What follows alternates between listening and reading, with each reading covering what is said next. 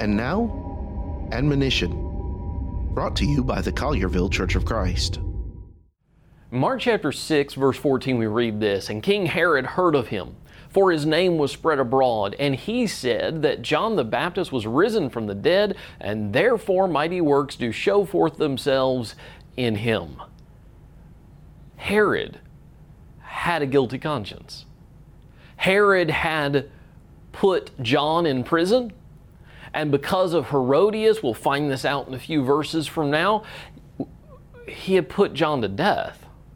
And now he thinks, having heard these things, that John was back. John was back and John was doing these miracles. Herod had a guilty conscience. We need to be careful about the things we do, because our conscience will attack us when we do wrong. For more from the Collierville Church of Christ, visit colliervillecoc.org.